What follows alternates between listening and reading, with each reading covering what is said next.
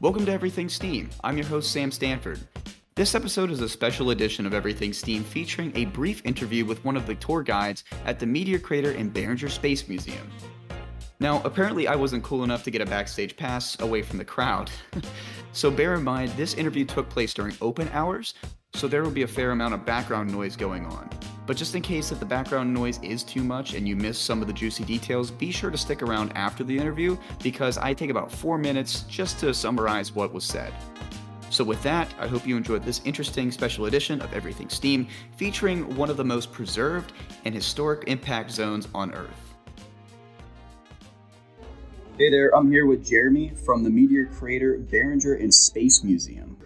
I wanted to start off by maybe talking about the Barringer Crater because it has high significance within the science community because it was a revelation of time. So Jeremy, what are some of the numbers and what really happened here at the Barringer Crater? So when it was said to be the meteorite traveling from space, an asteroid at weighing over 300,000 tons traveling 26,000 miles an hour through space. When it reached our atmosphere, about 20% or more had been disintegrated on point of entry. When it did make impact, it had the force of a 20 megaton bomb. When it made impact, the meteorite itself, being 150 feet in diameter and 150 feet in length, was disintegrated and burned into the Earth's surface, as well as exploding in debris 30 miles out in each direction. At the same time, the same event occurring of what you would see an atomic bomb. A mushroom cloud going up, shooting 40 miles, could be seen at least 40 miles in each direction. Again, wind and debris pushing 30 miles out, 400 miles an hour at least. Debris, wind, picking up. Debris here is molten rock as well as meteor fragments from impact. The explosion and force could be felt through the ground about 800 miles, all in each direction. When impact first happened, the crater was said to be at least 1,300 feet in depth. And then over a time period of when the natural occurrence happened and filled after the explosion had happened, naturally filling the hole back to 700 feet. And then today is at 550 feet due to all the wind erosion pushing in about 1/8 of dirt in from the rim, filling it back in each year. Again, that's going to be at 100 or 550 feet in depth today. It's 4,000 feet in diameter, which is 2.5 miles all the way around and a mile across. So this is really interesting, especially because this is one of the most preserved impact craters on Earth. So it's highly studied, especially over the years. Am I right by saying that? It's one of the most preserved areas due to the fact that we don't get much moisture in this area. The most moisture we get is during our monsoon season, which happens, I believe, July through September. And we only get about 5 inches in this area. So that's about a good hour shower at most. But it's still enough in this area to keep this well preserved due to the fact that once it gets wet in here, the sun and the dryness of this area all mix and works together with the wind, preserving it and keeping it nice and solid to where it hasn't really changed as much over the years. Because I've been here during the 90s and it still looks the same other than buildings being represented here or new attractions as well. Right. And one quick thing to say is that this is very significant because typically, like you were saying, there's, erosion. Earth undergoes erosion. If you look at the moon, the craters on the moon have been there since their impact. But this is a special case, whereas like most craters will typically fill due to wind and water erosion, and then you'll get more of it's like a soup bowl effect where then, an ecosystem kind of takes back over the area. Yeah. Now, take a step forward here and talk about the significance and the findings. Maybe we can talk about the findings first. What did they find here that was definitive, that showed that it was actually an impact? Because at the time, like what you were saying in the tour, that this was believed as a volcanic vent, right? A volcanic steam vent. So what they found in the early 60s was actually 2 minerals known as coesite and stishovite. These are forms of what we know today as shock quartz crystals. It takes crystals 1.4 million pounds of pressure at least to make, and 700 to 1500 degrees of heat. When he found these here, they were made all the way in the bottom of the crater. At the bottom of the crater is found metamorphic rock, as well as shock rock, meaning these rocks can only be made under intense heat and pressure. And with this being down there, this metamorphic rock showed that it was only intensely put under heat and pressure there, symbolizing two findings that this place actually had together, which was Mr. Barringer's findings of those, but it being Eugene Shoemaker's findings. When he did find these two, it helped solidify the evidence that there was no volcanic activity here, other than one piece of mineral finding in this area due to a volcano explosion happening millions of years ago. And that piece of mineral they found here that was volcanic being cellulite, having that spread out in each direction, Right. no matter how far you could possibly think. A volcano could go no matter impossible directions.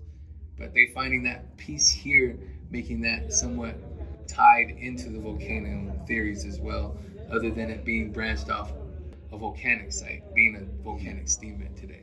Right, and it also makes sense because there's no fault line right here at this area. If there was, you would see more of high abundance of igneous rock. We see a high abundance of sedimentary rocks. Yes. Right. Let's talk about the stratigraphy of the impact, if you don't mind. All right, so we have 3 different surface layers on our desert floor today. The top surface layer is 250 million years old. That's Montcopy red sandstone. And then you have the next surface layer, our middle surface layer, which is known mainly widely in this area because of the Grand Canyon. That is because of the Kaibab limestone. That being the Kaibab trails in the Grand Canyon. That's 270 million year old rock right there, also known as fossil rock.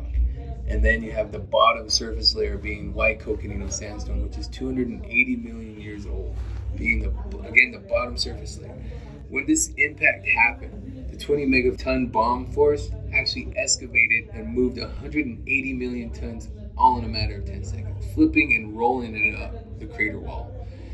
And then right on top of that, with all this all happening, raising the strata, the desert floor, up, and then on top of that, a reverse stratigraphy happening, process. That is the overturning of layers, surfaces, all in once. Taking those 3 surface layers and actually flipping them like a pancake, but like a door hinge, perfectly over on one another. Again, making it not just 3 anymore, but 6, just in reverse of each other. Again, starting from the top of our rim today, you would see it going in from the white coconino sandstone being the top rim, and then slightly hints of the yellow kaibab, and then not 1 but 2 layers of the Montcopy red sandstone, and then after that, originally going back into the layout of yellow kaibab into white coconino sandstone into the bottom of the crater. So we're recapping here, and the significance of the Barringer craters, not only because it's perfectly preserved in an aspect of what typically happens with impact areas, but also the scientific significance of this between the reversal of stratigraphy, the shock minerals, and then also the abundance of metamorphic rocks in the basin of the impact zone. We're able to now more quickly identify impact craters, impact areas than we did in the past. And I think that there's more amazing work that's to come here. As you mentioned, they're looking at the angle of which it came into the zone, and then also trying to get a better understanding of the meteors or et cetera that's in abundance in our solar system, because this is a piece of evidence that came from the formation of our solar system, something that's 4.6 billion years old in our backyard that we can kind of study.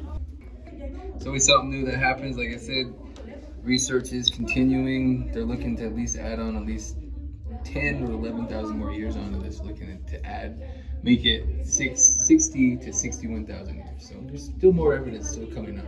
That's amazing. So there's still more out there. I was talking to you during the tour about NASA. NASA actually has plans on coming back here again within the next 5 years. Okay. This project being the next moon and the largest moon mission going out today. It's Artemis. called Artemis Project. Nice. They're actually going to be coming back here and doing training again for that same project.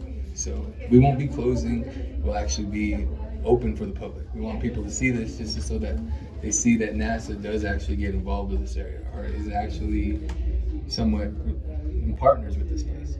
But that project and many more will actually be set foot on not only craters like this, but all around areas. They're looking on going into the Mars, or I think it was Mars, and looking to go into next. And the craters that they're looking on studying and actually going to there, located in Antarctica. Because again, they want to train in the same area, in the same environment that they're going to, a place with no sustainable life. Right. So that's why they want to go to the craters in Antarctica today and do those. So there's pretty much more going on. We just haven't really heard of it yet. But if you do look into it more, you'll see this place coming up and showing up a lot better into this future as well. That's awesome. Well, thanks, Jeremy. Yeah, no problem. Appreciate it. The rest of your day. You too. Thanks. I hope you enjoyed the episode. Again, my apologies for the background noise. So just in case you missed some of the juicy details that were tossed out during the interview, I thought I would just take a minute and summarize for you. So this impact happened roughly 50,000 plus years ago in present-day Winslow, Arizona. The meteorite weighed about 300,000 tons and traveled at a speed of 26,000 miles per hour. And when it struck the Earth, it exploded with a force of 2.5 million tons of TNT, or about 150 times the force of the atomic bomb that destroyed Hiroshima. And most of the meteorite was melted by the force of the impact and spread across the landscape in a very fine, nearly atomized mist of molten metal. Millions of tons of limestone and sandstone were blasted out of the crater, covering the ground for probably about a mile in every direction, with a blanket of shattered, pulverized, and partially melted rock mixed with fragments of meteoritic iron. And then in the early 1900s, American geologist Daniel Barringer, he bought what was originally dubbed by the science community as a volcanic vent, so they didn't even think this was an impact crater at the time. But Mr. Barringer was adamant that this was an impact site. And after decades of searching and research behind this, in the 1960s, researchers discovered that some pieces of the ejected sandstone contained microscopic evidence of intense impact pressures. Within the individual quartz grains, researchers saw crisscrossing sets of parallel lines, and these lines show that intense pressure passed through the rock in a fraction of a second, altering the grain's three-dimensional crystalline structure. So this finding then changed how the scientific community identified impact zones, effectively changing how science looked at craters on Earth. So the major signs they found were the shocked minerals, but then they also had the evidence of reverse stratigraphy, or the overturning of the rock layers in the impact area, kind of like a hinging effect. And from good old geology class, that reverse stratigraphy is an event-driven phenomenon, as well as the metamorphic rock in a bed of sedimentary rock. Right? For your information, if you don't know what metamorphic rock is, it is rock that is formed by intense heat and pressure, and it was absolutely uncharacteristic for it to be in the location that it was. Like random metamorphic rock in 3 280 million year old layers of sandstone and limestone raises kind of a big red flag, you know? These instances fully proved that this indeed was an impact crater. And the neat thing is that there's so much more history here at the crater than you think. There's 3 films that were shot here in the past. NASA used this crater for their famous Apollo missions training. And the rich history of Mr. Barringer's story there is enough to make you want to go learn more. So if you like space, geology, earth science, or if you just love sightseeing and history, I highly recommend you go check out the Meteor Crater and Barringer Space Museum in Winslow, Arizona to see the crater for yourself and learn more about the science of impacts. And just a quick tip, I highly recommend that you go see the site whenever NASA is back at the crater. They plan to train their astronauts for the Artemis missions. So stay tuned for any updates on that. We will be sure to post that on our socials. And if you enjoyed this special episode, leave us a rating wherever you get your podcast from, and be sure to lend us a hand by sharing our show with your friends, your family, acquaintances, or heck, even your enemies. Once again, thank you for listening to this special edition of Everything STEAM. I am your host, Sam Stanford, and as always, stay curious.